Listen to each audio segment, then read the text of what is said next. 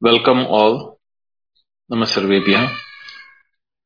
Om Namo Brahmadibhyo Brahmavidya Sampradaya Kartrubhyo Vamsharishibhyo Mahadbhyo Namo Gurubhyaha Shankaram Shankaracharyam Keshavam Badarayanam Sutra Bhashikritau Vande Bhagavantau Punah Punah Ishvaro Gururatmedi Murtiveda Vibhagine Vyomavat Vyaptadehaya Dakshinamurtaye Namaha. Om Hari Tat Sat. So we have been proceeding with the mantras of Kathopanishad, and we completed the first three valleys of first chapter. We are entering the second chapter with the next three valleys. He has explained in the last class, in the last statement from the Upanishad for the first chapter, third valley, Nachiketam upakhyanam mrutyupoktam sanatanam uktva srutva cha medavi brahmaloke mahiyate, was the indication saying, some said that Nachiketa Upakhyanam is over here. But then, if you see the mantras which are coming now from now onwards, Yama is reiterating to Nachiketa, Etad Vaitat, what you asked is indeed this. That you can hear in the mantras which are coming, which means that even though the Muni or the Rishi of Upanishad have not referred to Yama and Nachiketa in these chapters which are coming, but it is indeed a reply to Nachiketa's question, which was the third question, what is that? Which some people say is existing after death, and some others say there is nothing left after death. So what is that? So for which Yama, after having given the beautiful what are the methods and that some example of how to do a meditation, how to use your own body as an example for a journey towards achieving the goal. The chariot example was discussed in the last chapter.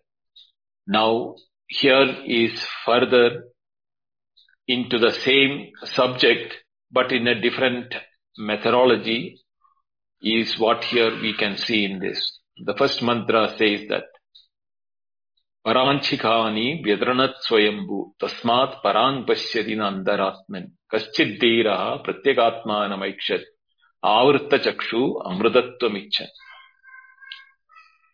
Paranchikani Vyadranat Swayambhu Tasmat Parang Pashyati Na Andaratman Kaschit Dhiraha Pratyak Atman Aikshada Avritta Chakshuhu Amrudatvam Ichan. These are the words which is there in the mantra. Swayambhu means the creator, the one who creates of himself. Swayam means self. Bhu means to become or to create. So here we have to understand the word when he said Swayambhu, the word mantra used in the Upanishad has got a very, very important meaning, is that it is referring to another mantra from the Taittiriya Upanishad. So kamayata bahusyam prajayeti. He willed to become many, that he himself became many. So here also he is saying Swayambhu. So what does it mean? That it is one which has appeared to have become many. Ajayamano bahuda vijayate. Even though not created as many, it appears to have become many. That is the word Swayambhu. Now the word Vyadranat in the typical language is indicating destroyed or nullified or created for. It is become a incapable equipment type of a thing. Vyadranat. Khani is sense organs. Paranchi means looking outward. Achi, achi. Para plus anchu dhatu. Anchu means extrovert. Tasmat pashyati na antaratma. Therefore, it cannot see the inner self. Kashchid dhiraha, some intelligent one. Amrutatvam ichan, with the desire of immortality, chakshuhu avritta aikshad atmanam, pratyagatmanam. By turning inward his vision, he saw the inner self, pratyagatmanam, aikshata. Now, paranchikani vedranat swayambhu, when the creator became the objects and the subject which we are individually, each one of us are, the sense organs through which the interaction with the world outside has to happen was destroyed or made incapable of looking inward and therefore destroyed. Seeing only it can see outward. That is why the Rishi says it is destroyed. The sense organs were destroyed at the time of creation because it cannot see 360 degrees. It can only see outward. So when it is directed outwards, it is not able to see inward. When it is turned outward, that is very important. Because subsequently he says, Avrita Chakshu. Here, Avrita Chakshu doesn't mean the eyes only, the vision only. It is that here the Chakshu stands for the experience. The one looking for the experience from within. Kaschid Dhiraha, not everyone. Kaschid, the word Kaschid has got a very important connotation here, is that by default, all of us are looking outward and we are engaged in the sense objects outside, like the horses of that example where it is said, no, it is looking outward. The mind is the only one which is able to control it, and the intellect is required to direct it. So using the same example of the Ratha Kalpana or the chariot example of the previous Valli, the Avrita Chakshu here is directly saying that the experiences which we are getting from outside is meaningful to us as an inner self. The objects are outside. How an object which is distinct and different from me is making an experience to us through the sense organs is not a question which anybody and everybody asks. We are able to see things outside and we accept the things are seen are the things which we are seeing. But there is something called the experience of seeing, experience of hearing, experience of touch, and all those other senses, 5 senses. So when we have a complete experience of anything external, we are having the experience within us while the object is external to us. How does this happen? Not anyone and everyone inquires into this aspect of how does object outside become experiences to me. Including when I say object outside, we should also take our emotions, mentals and immersion thoughts and feelings also, because that also is known to us as things happening in the mind level. So when we are not able to understand why an object outside should give me happiness or sorrow, the same object sometimes gives happiness, sometimes it gives sorrow. There is something which is inexplicable in the whole thing. But I am not able to say why it is happening that way. So that is why there the necessity of looking inward where it is happening. Because the object per se is external and nothing is happening there. The objects are as it is.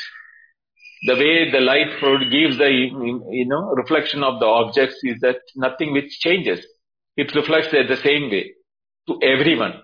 To some it is pleasant, to some it is sorrow, for some people it is neither sorrow or happiness. So the same object with the same light is giving different experience to different individuals. So why do such a situation happen to different people, and what is that happening? Unless I know from my own, because I can't get into the mind and experience of others and analyze it. This is where the science fails. Science can only do the third party investigation or external investigation. This has to be done by the seeker himself, by looking inward or searching for the experiences while it is happening within us. What is that makes the sense organs input from the world outside become happiness or sorrow, or, without any happiness or sorrow for the individual? This you cannot search from the other people. You have to do it yourself. Therefore, you have to take the courage. Therefore, dhimantaha, dhiraha, the one who has the courage to look inwards. Such a person only can see the substratum in which experiences are happy. The experiences are itself reflections which is projected into the substratum from the world outside through the sense organs. The mind is the one which is receiving it, and the mind has the substratum, but it is a reflected substratum. It itself doesn't, because there in the mind also we have happiness, sorrow and other feelings which are coming up. So when the Rishi or the mantra says that Avrutta Chakshu Amrudatvam Icchen Pratyagatmanam Aikshat, he saw himself, which Ramana Maharshi says, search who you are, find who you are, is reflected in this mantra. Only when we look inward for whom it is happening, we know who we are. Until and otherwise, we are assuming that I am the seer, I am the taster, I am the touch, I am the one who has the sense or senses, and I am the one who has happiness and sorrow and all these feelings. So it is, while it is happening, I am aware of that. So there is something who is aware of these things happening in within. That awareness or that substratum or that entity which is acknowledging, in which it is having, or it is a witness to these things coming to itself, that can be seen only by searching within itself. No amount of searching outside will end in a positive result or will give you an idea as to why it is happening, because everything that is happening is within us. So the solution has to be seen within us. Explaining further in the same thing, in the same line, the Rishi goes says, Parancha kaman anyuyanti balaha te mrityuryanti vidastasya pasham adhadhiro amrudatvam viditva dhruvam dhruveshu iha na prarthayante. Balaha, the one which is not having the right knowledge. We call Bala such people that who have no discrimination, because they are just, slaves of situation or inputs. They get attracted, they get distracted, but they have no capacity to think about the cause and effect or why it is happening. So such people are called Balaha. Anuyandi, Paranch Kaman, they follow the external pleasures. That is why they are called Bala. Because the temptation which is being given by the sense organs is the one which is dragging us to engage with the world outside. So one who cannot discriminate between what is that attraction in the object and who is getting attracted, why it is happening, that dhiratvam, if you don't have, you will be attracted to the external pleasures. Te yanti mrityopasham. They enter into the web of death. Mrityopasham here means momentariness. One happiness or one object and happiness, finish. That is dead. Another object comes up. Another object, enjoy or sorrow, again that goes. So Mrityu Pasham is the bondage created out of that impermanency of the object outside. They do not know when they are dragged outside by the sense organs, and they are virtually remaining in the clutches of death, which includes their own identification with the body. Vidatasya viditva dhruvam amrutatvam. One, the wise, dhiraha, vidatasya viditva, that all-pervading nature of dhruvam amrutatvam, that absolute immortality which is there in everything. So if we look at it, why does that viditasya means it is not only inside. Outside also, a dhira, the one who is intelligent enough, wise enough, he sees the permanency in the impermanency. When the mud pot is destroyed, the mud still doesn't get destroyed. When the ornaments are molten, the gold remains the substratum in which the ornaments have come. Even when the waves subside, the ocean from which the waves came have not gone through. These are all, even though relatively permanent and impermanent things, there is a dhruvam amrutatvam, the extreme or the ultimate immortality, in which even the nama rupa of the jagat, the prapancha itself is an appearance, because we have got a short lifetime, so we don't see that, the birth of the prapancha and the death of the prapancha. The prapancha, even if you look at in the time scale, our life of 100 years or 60 years or 100 years itself looks very minuscule compared to the life of the planets and the cosmos, etc. But the one who can see the birth of the cosmos or the birth of the prapancha and the demolition or the dissolving of the prapancha, the appearance and demolition, for him, even that, the millions or billions of years of the cosmos or the universe itself becomes momentary. So dhruvam amrutatvam is understood by that dhira who sees that permanency from which even the so-called long cosmos or the universe comes. What to say about the pittance of human life, which is 60 or 100 years of life.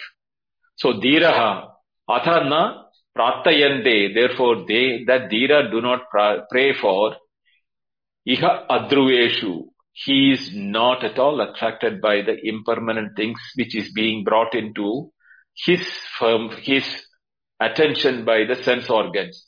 He sees the impermanency of all the sense objects, and he sees the permanency of that dhruvam amrutatvam, the one absolute permanent, the existence from which everything can appear, into which everything goes, and that permanent thing which is amrutatvam is immortality, and it is also dhruvam, beyond which there is nothing else as permanent. So he, knowing that, having viditva, vidatasya viditva, having known that's the universality or the wide, what you call the spread of it existing everywhere, he is no more attracted by the impermanent things which are being brought in by the sense organs. Then goes to the next verse. Yena rupam rasam gandham shabdan sparshancha maidunan. Etena eva vijanati kimatra parishishyate. Etadvaitat. Now this is where I said that, it is an answer to Nachiketa. Nachiketa asks, what is that?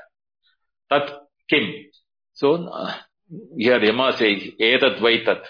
It is this. This is indeed that. What is that? Yena etena eva vijanati. By this alone, one knows what? Shabdan, sparshan, rupam, rasam, gandham, mrithunan. Everything by the five sense organs, shabda, sparsha, rasa, rupa, gandham. All the five sense organs, objects of that, is known, yena vijanati, yena etena eva vijanati. The mind can know these inputs from the five sense organs only in the presence of that. In the absence of that, The body, even with the sense organs, is incapable of sensing anything which is in it. It is touching. You can even burn the body. Nothing is touching the body. He doesn't feel anything. But sense of touch goes, sense of pain goes, sense of smell, eye, everything goes. So that by which these sense organs are able to perceive the light, sound, taste, touch, whatever is left out. Kim parishishyade. Anything what you can think about it, both external and internal. There is nothing here other than that. In this one, all these things are known or understood or experienced only if that is present in the body. Etad vaitat. That is indeed what you have been asking, O Nachiketa. You have been asking what remains after the body is dead. Etad vaitat. This is that what you have been asking. That which is in the body, through the body, and through with the presence of which only the sound and the other sense organs can have any impact on the body. Here he includes Maithanan for the sensual pleasures also.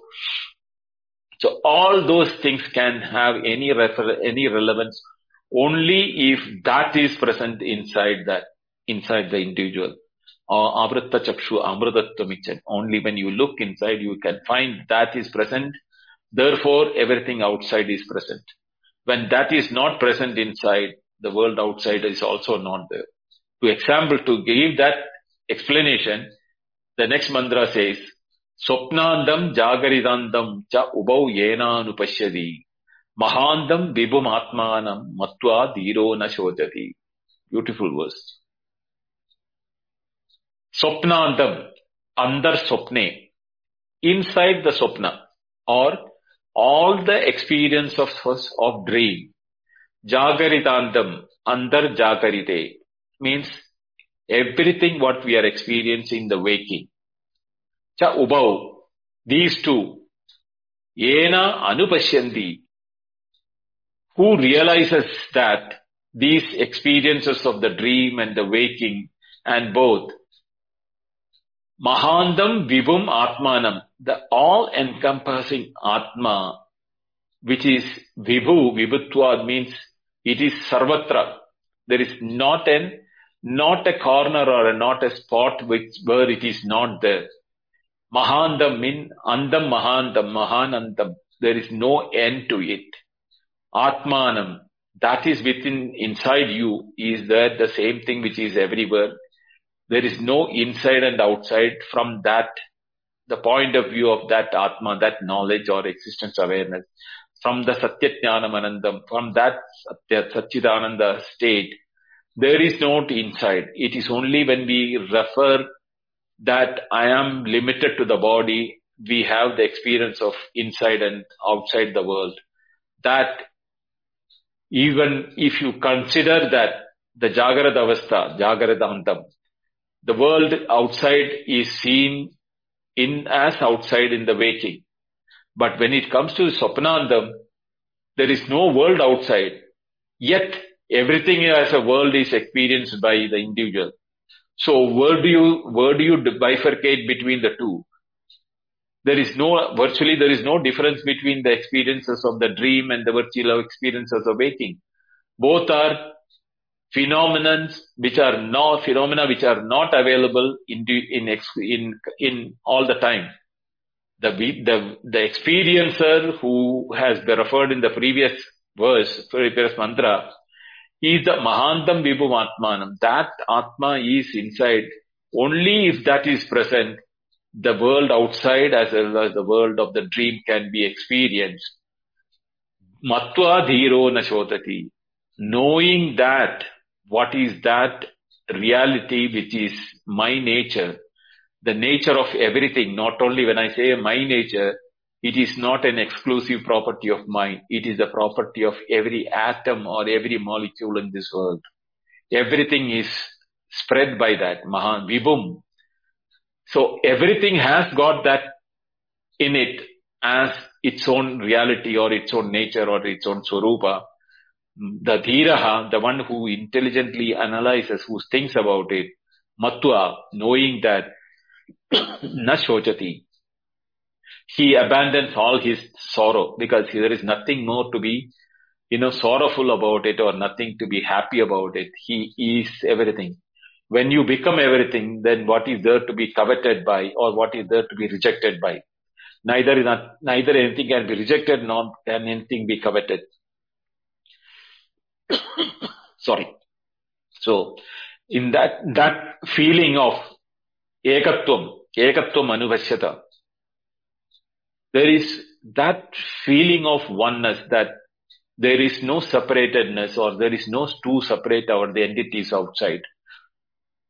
Knowing that matva dhiro na shochati, only the one who can think. Here the dhira is being repeated to, he referred to that saying, avritta chakshud, kaschit dhiraha avritta chakshud. That word has to be ringing in our mind. For that, the Rishi of the mantra says that dhiraha is repeated here. Matva dhiro na shochati, knowing that dhira, that nobody, and he doesn't get any more despair to know something. Then the next mantra is also similar to Eda Dvaitat Brahma Nachiketa being told that Ya imam madvandam Veda Atmanam Jiva Mantikat Ishanam Bhuda Bhavyasya Na Tato Vijugupsate Etad Vaitat Sa Yaha Vedaha, the one who knows. Now that in the previous mantra he said Matva dhiro na shochate. That dhiraha, ya vedaha, that same dhiraha, when he knows that imam jivam atmanam, this life, which we call it as jivatma, is atmanam madvadam. Madvadam is a word which is literally meaning tasting honey. Here the word is used to implicate that experiencing of all karma phalas or experiences of actions and its results. Jiva is the one who is experiencing the actions and results in the presence of Atma. That only when that light is there, that Suprakasha Atma is there, then only that is the time when he feels that he is the enjoyer of the results and actions and all.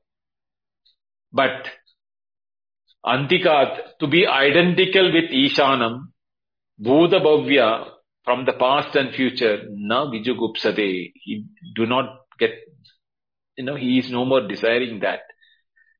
What does it mean? That knowing that Atma is only a witness, neither the doer of the action nor the enjoyer of the action, nor the seer or toucher or feeler or sensor by the sense organ, the actions of the sense organs and the enjoyment of those objects, both karmas and karmapalas are only like a lord. He is sitting there and ordering for the sense organs to perform. But he is not the one who is performing nor enjoying it. It is the one who is fighting the battle for the king, who goes through the pain of wounds and such, and the king is using only the servants. Same way, the sense organs are our servants for operation in the world outside. But the mind which is controlling that, the Senapati, feels that, the suffering and winning is of the mind. But the Lord, Atmanam, Ishanam, Bhuda Bhavyasa, the one who is beyond the present and the future, he is residing in the body or performing through the body, Upadhi Tvena. He is neither acting nor is he enjoying. Etadvaitat, that Atma is what you have been asking, that this is when the person is alive, he is present there as a witness to everything, but he is neither the doer nor the enjoyer. Here the mantra for this, Shankara has explained it, is that using that, the typical feeling which Everyone has that, Surga Kamo Yajeda, the rituals and other things are required for, all those things are only for the body. The Atma is Nisangaha, Nirlepaha. It is neither touched by that karmani, nalibande. So like that, the karma, the engagement, everything is not for the Atma. The body is the one which is going through the engagement, and hence the problems of engagement and disengagement is all at the body level. Knowing that dhiraha na vijugupsade, the dhira, the intelligent one, do not cry or do not cry over the things which are happening for the body. Etadvaitat, this is indeed that Atma which you have been asking about, O Nachiketa.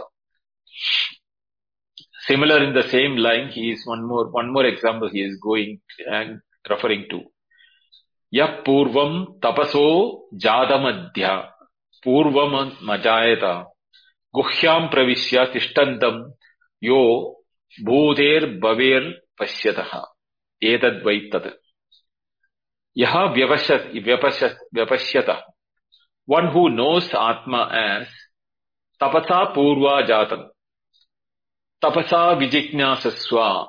So the tapas which is being referred here is to refer that desire of the Hiranyagarbha or the Virat or the Sutra, Avyakta Atma Brahma, before becoming the Saguna Ishvara, the Nirguna Tattvam, before becoming that, the Veda says that Sa ikshata bahusyam prajayedi. He want to become many. That there the will is not the desire like how human beings have the desire. It is the desire, there is not the desire, there it is as the Mandukya Upanishad says that, Turya Spandanameva. It is just a pulsation within itself. That pulsation cannot be called a will, but for no other word to describe it, the mantra in the Rig Veda says that, Sa ikshata bahusyam prajayedi, let me become many. But did he become many? No, he did not become many. Ajayamano bahuda vijayade. Even without becoming many, he appeared to have become many. So where he says that, tapasa purva jatam. So before that intent to become, tapas here is for not the physical tapas which we human beings do, like, Krishna Kritham Chandrayanam, the fasting and doing other type of tapas, which is bodily pain, bodily punishments. It is not that what he is referring to. Here is tapas is from that you have to understand that jnanadi lakshana brahmana ityetat. So that knowledge, when it exhibits itself, it is called tapas. In the Brahma, in the Nirguna Brahma level. That lakshanam, pratamam tapha, jnanadi lakshanat brahmana, of Brahman, of that cosmic Satyajnanam Anandam Brahma, the jnana, the knowledge in the form of an intent, is what is to be taken as a tapasya. Jatam utpannam hiranyagarbham. So therefore, he became the Hiranyagarbha, which is thereafter producing the Prapancha. So here the tapasa should be taken from that point of view. Yo adbhya purvam ajayataha. Before the water. So in another Upanishad, the method in the process of creation says that from the water, the life came out. Adbhya prithvi ajayataha. So adbhya purvam. Even before the creation, Tanmatra creations, the one who is before that, Guham Tishtandam Bhutebihi. Now that is a very important word which we should understand. Bhutebihi means in every creation. Guham Tishtandam means Ghudena Tishtandam. He is concealed himself in every creation. He cannot be seen in the creation, but without him the creation doesn't exist. It is just like space. In space, everything can exist. But space is not seen inside the object or in the object or even in the thing. But without space, nothing can exist. Something similar, Guham Tishtandam Bhutepihi, for in every creation, the presence of that, Etad Vaitad, that indeed is present in every creation, whether you call it as a molecule or a quark or even the entire cosmos or visible universe or invisible universe or multiple universe, whatever want you say, in everything that is spread in which everything exists. So Guham Tishtanti means Gudena Tishtanti. It has not become many. Like the example in the Upanishad where they say that the Gatakasha, Matakasha, the space inside the house or the space inside a school or the surface of the earth, there is no difference between that. It is there through and through. Same way, this one who knows that Vyapashyataha, then for him there is no looking further. Then the next mantra says, Yaha pranena sambhavati atidir devata-mayi guham pravishya tishtantim ya bhuter bhijyadayata. Now, Aditi is the goddess. Devata-mayi is embodied in all devatas. Just as Aditi is in spreading in all the Devata-mayi is because Aditi is the one which is spreading in all the devatas. Ya sambhavati, from where that devatas are born. Pranena ya vijayataha. The prana, here the prana is referring to Atma only. The word prana is just indicating to Atma. Prana ye vyajayata. From prana or the Atman or from where it is appeared to have born. Bhutevi guhayam pravishya. After having entered. Tatrishtua tadeva anupravishad is a mantra which is in the Taittiriya Upanishad. It having created everything, entered it. Now, there is a long discussion about this particular word in the discussion between Shankaracharya and the opponents.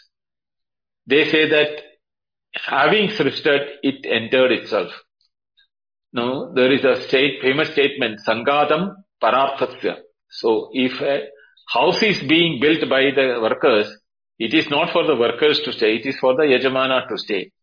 So, the Yajamana Parartham is for the Yajamana. Same way, the creation has entered, then how he entered is that he himself created and he entered himself. How this is not possible is the argument of the opposition or the opponents.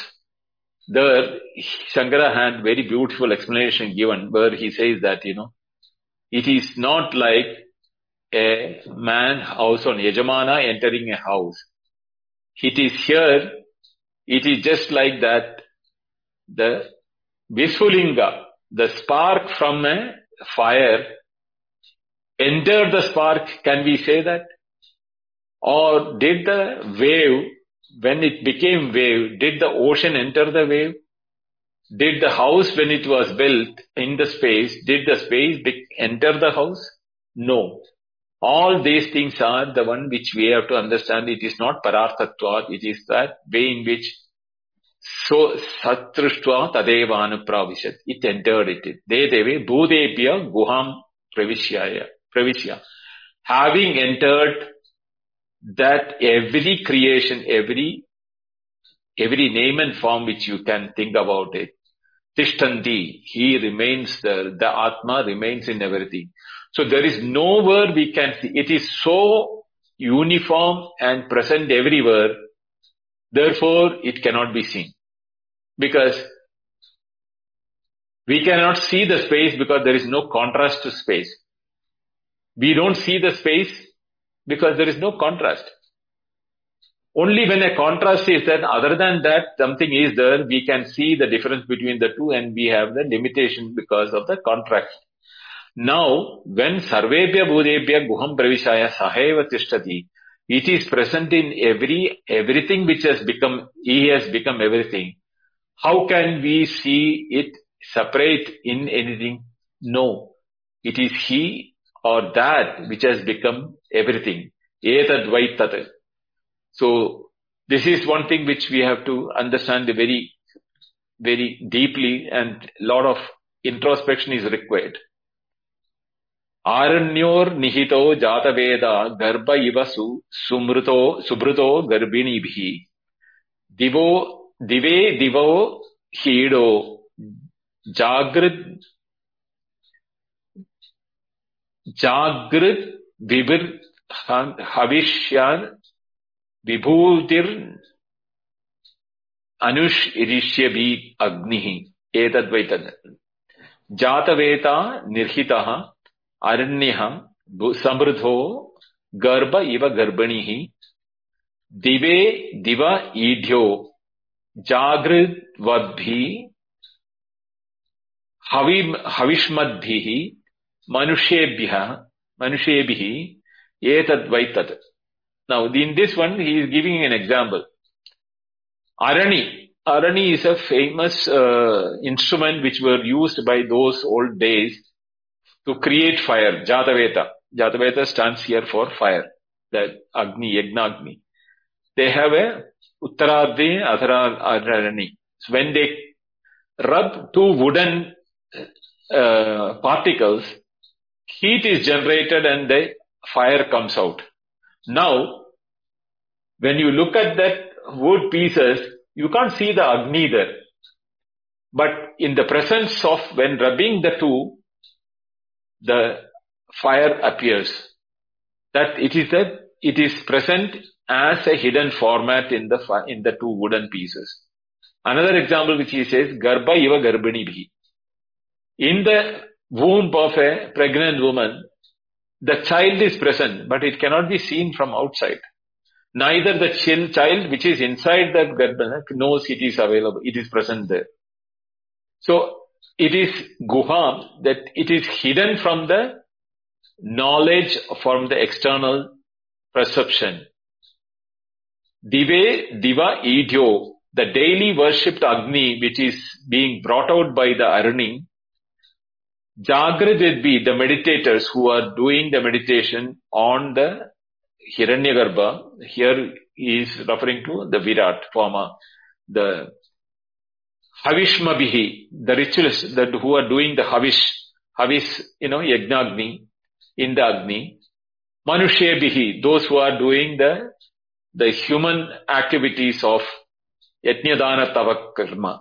So all these people are daily worshipping in the form of the Agni, the same entity which is hidden in everything, same way. All the actions, all the reactions, all the fruits of action, everything is that itself. So why should there be a difference need for in that incompleteness within the individuals is because of the ignorance. Etad Vaitat, the one who knows this, he is no more attracted towards these multiplicity which he sees outside. Now the next verse is Yataschedeti Surya Astam Yatrata Gacchati Tam Deva Sarve Arpitastu Natyedi Kaschana Etad Vaitat. Sarve Devaha, all Devatas Arpitaha or established, Tam in that, Yatacha from which, Surya Udeti Cha Yatra Astam Gacchati Na Kanchana Atyeti. Now here the example of Surya is being given. Surya is having a state from where it comes up and it goes down in the dusk. Just as the awareness comes when waking and it goes back into the deep sleep when it is in the end of the waking, same way the sun rises to to show the world of experiences to us. On the sunset, the entire world is gone and it is no more perceivable. Same way, in his presence, the whole world is experienced as Jagaridandam Swapnandam, as a dream and a waking. When that is in the Astam, when it is sunset or when the setting takes place, nothing is experienced. So this waking of ours every day to experience the world outside and going back to deep sleep is compared like the sunrise and sunset in this one. Nothing exceeds that. Na kaschana atyedi. There is nothing beyond these two. If you look at the world outside, everything is within the sunlight. And inward, if you look inward, only when the awareness comes, we have experienced the dream and the waking. Na tatra suryo bhati na chandra tarakam nema vidyuto bhanti kutoyam agni tameva bhantam anubhati sarvam tasya vasa sarvamidam vibhati. There is another very famous mantra which is there in the Gita also. Na tatra suryo bhati na chandra tarakam. In the light of that, even sun cannot enshine that. Chandra tarakam, neither the sun, the moons and the stars has no light compared to that, or these lights can no capacity to lighten that. Na tatra suryo bhati na chandra tarakam. Nema vidyuto bhanti kutoyam agni. Neither the fire nor the thunder lightning, none of them can light that Atma, which is the one with which the waking and the ending is getting illumined by experience. Tameva bandham anubhadi sarvam. Only in the presence of the Atma, the self-illumining awareness, anubhadi sarvam, everything, even the sun becomes sun only if that Atma is giving the light. Otherwise, even sunlight is insignificant in front of the Atma's light. That is why in some of the experiences there is Surya Koti, Samaprabha. Like 1,000 sun, it shines like that 1,000 suns, because to illumine the sun, if 1,000 suns are there, then only it can be illumined. Like that is the human mind's capacity to think. So tameva bandham anuvadi sarvam tasya vasa sarvamidam vibhati. In the light of the Atma only, every experience is there. Etat vaitat. That is the one which we have been asking, O Nachiketa, in all these lives, everything. So Yama is giving that all sorts of explanation possible so that a student like Nachiketa can understand what is that Atma, which is seen by the Dhiraha, Avrita Chakshu Amrutatvam Icchan. For in search of immortality, when he saw it in his own himself, which is everywhere, there is nowhere it can be seen, because that is why it is also Gudam. It is because it cannot be seen, because that is there everywhere. Like the space, without contrast we can see. There is nothing other than that, therefore we can't see it. That is how it is being explained.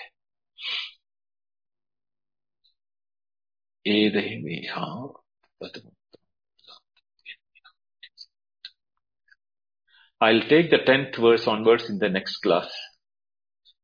So I'll stop it here, because that 10th and 11th mantras have to go together. And next Friday, that is day after tomorrow, I won't be taking class because I have some busy arrangement. So we will have it in the next Wednesday, the 10th verse onwards for this chapter, this Valli. We'll stop it here. Om Purnamada Purnamidam Purnat Purnamudachyate Purnasya Purnamadaya Purnamevavashishyate. Om Shanti Shanti Shanti. Harihi Om. Shri Gurubhyo Namaha. Harihi Om. Dhanyavadas. Thank you. Thank you. On behalf of everybody in the room as well, I thank Aurobindji for doing this for us, for elaborating the essence of the Upanishads. In fact, this Vali begins with an astounding assertion that our senses are naturally outward. That is where our search begins, in the understanding that we are generally extroverted. When you say extroverted, not our state of mind, but the power of the senses. And this point here, that the extroversion of the mind and how the mind by its very nature is obsessed with the external reality as the only reality, as we read previously, where the Upanishad says, Ihaiva loka nasti para iti mani punah punah apadyate me vasham. Yama says that when a person thinks that this external reality of existence is the only truth and there is no truth beyond it, then he comes again and again into my grip. When you say again and again into my clutches, what it simply means is we become subject to birth and death. So there's a very interesting portion in the Gita where Shankaracharya in the introduction says about Krishna, he says, Jata Iva. It is as if he's born. It's only a semblance. It's as if he's born. And many people took to, annoyance, saying that, what do you mean God is as if it is born? So there, the insights of Advaita is not to prove that something externally is there which is unreal. It is simply to say that the essence of everything is eternal. If there is even an iota of an idea that I have a beginning and I have an end, forget the end. Nobody thinks about the end. In fact, everybody believes they were born, but not even one person believes that they're going to die. We might think, we might read, but at this very moment, can we embrace the idea of death and can we embrace the idea of annihilation? No one can, because the essence of that comes from Sat, the ever-existing reality. But we mistake that for the body and we think we have a beginning. And he who thinks who has a beginning has an end. And if for that sense, to ensure that that kind of a misplaced idea does not fall into the idea of understanding of Krishna, Shankaracharya makes it very clear, saying that it is Jata Iva, as if he's born. Because if you say that he's born, then you'd say Krishna died. And then you would want to say, okay, after Krishna is born, Krishna has died, Krishna has left his mortal coil and is sitting in some plane there and he's guiding and he's ruling the destiny of others. It becomes just a whole process of projected imagination. And to do that, to ensure that people don't fall into that trap and ensure that, yes, Krishna is God. But if you want to understand the essence of Krishna, know for sure that it is immaterial of his birth or death, that Krishna, that Sat, that existence is eternal, and this is only an appearance. The same thing here in the Upanishad starts off with that astounding idea that we, being forced to look outward and to think of the external senses to be the only reality, fall into a big trap of mortality, fall into a big trap of being limited. And if we think that this alone is the world, this alone is the reality, which is true, if you go outside and if you see not just the people and their engagements, but the vibrations. If you talk, you need to have a big case study. You need to meet a lot of people. You need to think about perspectives. You need to think about their philosophy. You need to question. You will be astounded to learn that people believe this moment of the senses with the sense objects and the existence of the waking state is a very hard-bound reality. And the Upanishad starts off by saying that it's thrown outward. And some wise people, kaschid dhira, who are not just, the word dhira is of course directly translated as wisdom, but it also means a person who is daring enough to also put an end to the assumption of the mind that this world is real. Pratyagatmana maikshat, to know who I am, who I am as an individual entity. What is my essence? Avritta chakshuhu amritatvam icchan. For the sake of immortality. And this immortality is not immortality where, you start explaining what is immortality, you're free, you're infinite. No. Get outside mortality. Finish the idea of mortality once and for all. That which negates the idea of mortality is immortality. After that, if you go to define it, you wish to define it, but defining it again limits immortality. That which comes to an end of being a mortal is immortality. And that essence is to be found out. Pratyagatmanamaikshat avrita chakshuhu amritatvam icchan. For immortality, for the sake of that, the senses are turned inward. So whatever was discussed by Aurobinji, whatever beautiful explanations have been given are, of course, for speculation, contemplation, study, but they are for meditation. Meditation in the sense to say, this is what is said. Is it really true? Is there something like that? Can I look? Can I find out? And the Upanishad says yes. And to do that, to find out, what the Upanishad says is look inward. Inward is turning the gaze within. You don't have to turn your head within or your eyes inward. It's just put an end to the assumption that the external reality is a hard-bound reality, and then inquire. If we generally look outside and start inquiring about the nature of what is outside, it says that the very nature of ours is chit, to know.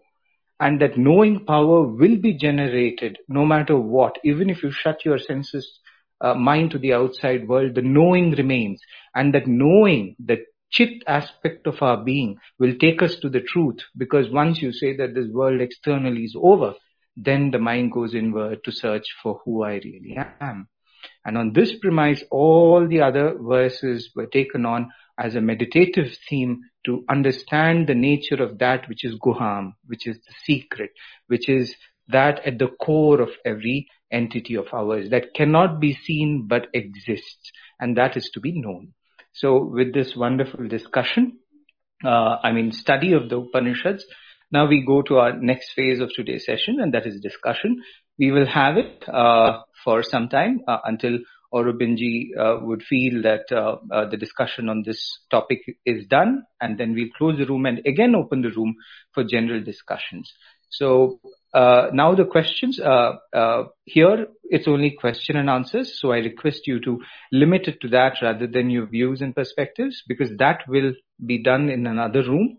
Now, if there are any questions based on the study, please feel free to come up and ask your questions and understand the ideas that were discussed. Thank you. I would just like to give a suggestion to Raj, where you said it that the replay off can be done.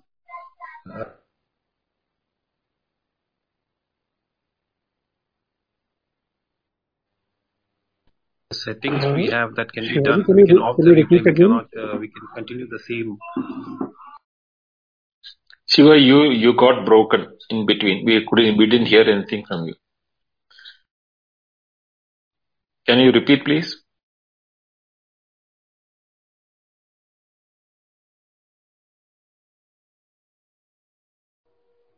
Is it audible now?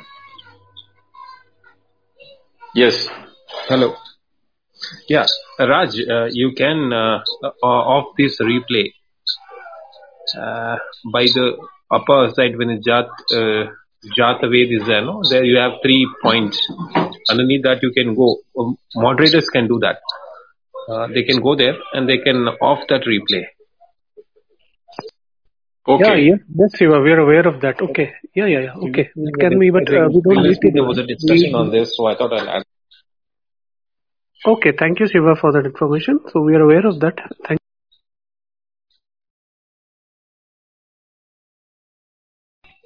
My question to Aurobindoji is how to control each senses, and how could each senses have their own way that wants to move towards the external reality of this world. So each senses have to be, because if we concentrate on one sense or on 2 or sense or 3 senses, How about other two senses? They could take the charge and they could found out what are the best ways in that senses can be observed or controlled, or even conquer. Right? Conquer also could be a right word. Or See, as the mantra said, Paranchikani Vedransu, the sense organs will see and will go outward. We have no control on that. That is how the sense organs are created. What is the Upanishad is asking us is to know the nature of the sense organs. You can control, you can, have dominance over anything only if you know how it is working. Suppose if you are driving a car, unless you know how the car can be driven, you cannot sit behind the wheel and drive the car. Nor a bicycle which doesn't have a motor also. Even for a child to walk, he did not know how to balance himself until he was given the practice to do that. So when it comes to sense organs, unless we know how it is being functioned or what are the methods in which it is, when only we can have a control. And as you rightly said, controlling one sense organ is not the way to do it. All the sense organs have got a common point of convergence, which is in the mind. That is why that example was given in the previous valley. Only an intellect which has control over the mind can control over the sense organs. The sense organs can only run out like a horse run forward only. It cannot look back to the owner of the car sitting inside that cart. Nor it can look to the reins or the intellect who is controlling it. It will only look outward and run outward. But where to run, how to run, and what is to be done has to be done by both intellect and the mind. The mind has no logic to decide as to what is good, what is bad, or what is to be done, what is not to be done. That is power is available only with the intellect. So therefore, the charioteer, the intellect, which has the intellectual conviction, what is taking me towards my goal, which are the things which I should be doing, that should be practiced and instructed to the mind. And the mind, when it is not in control, only the intellect will know the mind is not in control. Mind itself will not know it is not in control. Because the mind has no knowledge of what it is doing when it is doing. It just gets engaged in it. So a sensual pleasure comes through the sense organs. The mind naturally will be interested in only enjoying the sensual organs. Whether that is the right one or wrong one, or whether how long or how short, or whether when or when not, all those choices are with the intellect. And here intellect also has a advantage over the sense organs and the mind, is that it can even override the input which is given by the sense organ to the mind to give a different value for the experience. Now, for example, when we are seeing an object, the object becomes desirable because the sense organ do not know is a desirable one or not. Only the mind will know it's a desirable or not. So when the mind is getting engaged in the desirable object through using the sense organs, the mind has no knowledge that permanency or impermanency of the object. It is under the assumption that it is a permanent engagement, the mind continues to engage. But the intellect knows the diminishing utility, diminishing value of that engagement. So before engagement itself, that intellect can take a decision as to, is it required, is it not required, or if it is required, for the survival of the body or my living, how long and what should be the level of engagement I should allow it to happen. These type of decisions by the intellect is what is called the dhira, or the one who knows that even if the money is available, I don't splurge it. Type of a decision when the mind takes it. That is the way in which the mind is being controlled by the intellect. Knowing very well that a continued engagement by the mind will only diminish both the sense organ and the mind, the intellect withdraws it at the. Second thing is that seeing an object as it is, without likes and dislikes. Because in the entire center of the world, we have both the opposites, likes and dislikes, good and bad, light and darkness. All those dualities are there. But to see an object as an object, see a flower as a flower, it is good, it is nice, all those things are one side.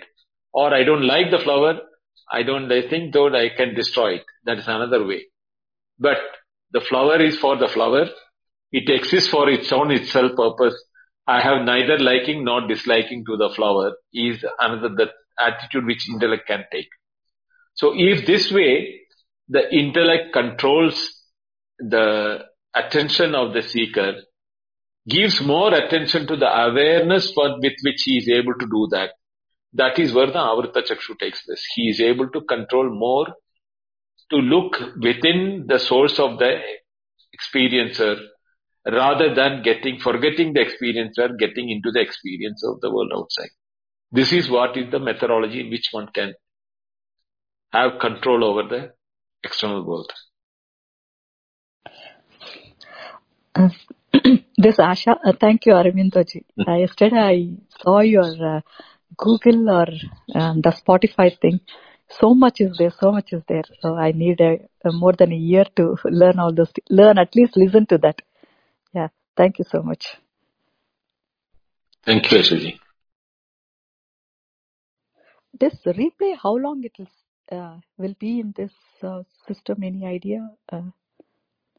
Because when I work, so I'm in office. Definitely, free, definitely it is more than 1 month, because we have seen November things existing even in December end. Okay, yeah. This replay, just I think last month they introduced this option. Before that it was not there. Then I updated. Yeah, I updated my app. Then I was able but then they have also brought in one more thing. You can download it. Oh, really? Wow, that is yes. Yeah. Oh, I did not know this feature. Yeah, because I work, so I can't. Now I'm in office time, so I can't. Only when evening or weekend I can do. But really, thank you so much. This is what I was looking. I don't know how much I understand, but this is what I was looking for my life, like future. Yeah, thank you so much. Thank you, sir. Thank you.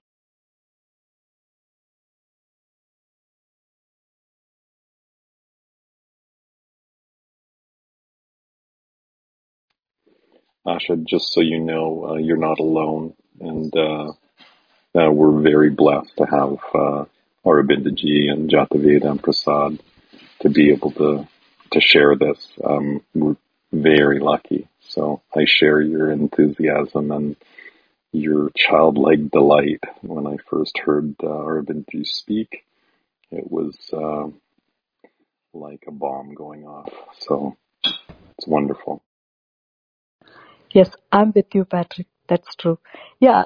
Can I ask you one personal question, Arvindaji? You did any course in like India? Any guru you have, or you're from Kerala? I'm from Bangalore, but I stay in US. Yeah, I'm from Kerala, but then I am in this path since 1973. Oh, okay. So you have any guru? How did you started with Chinmayananji.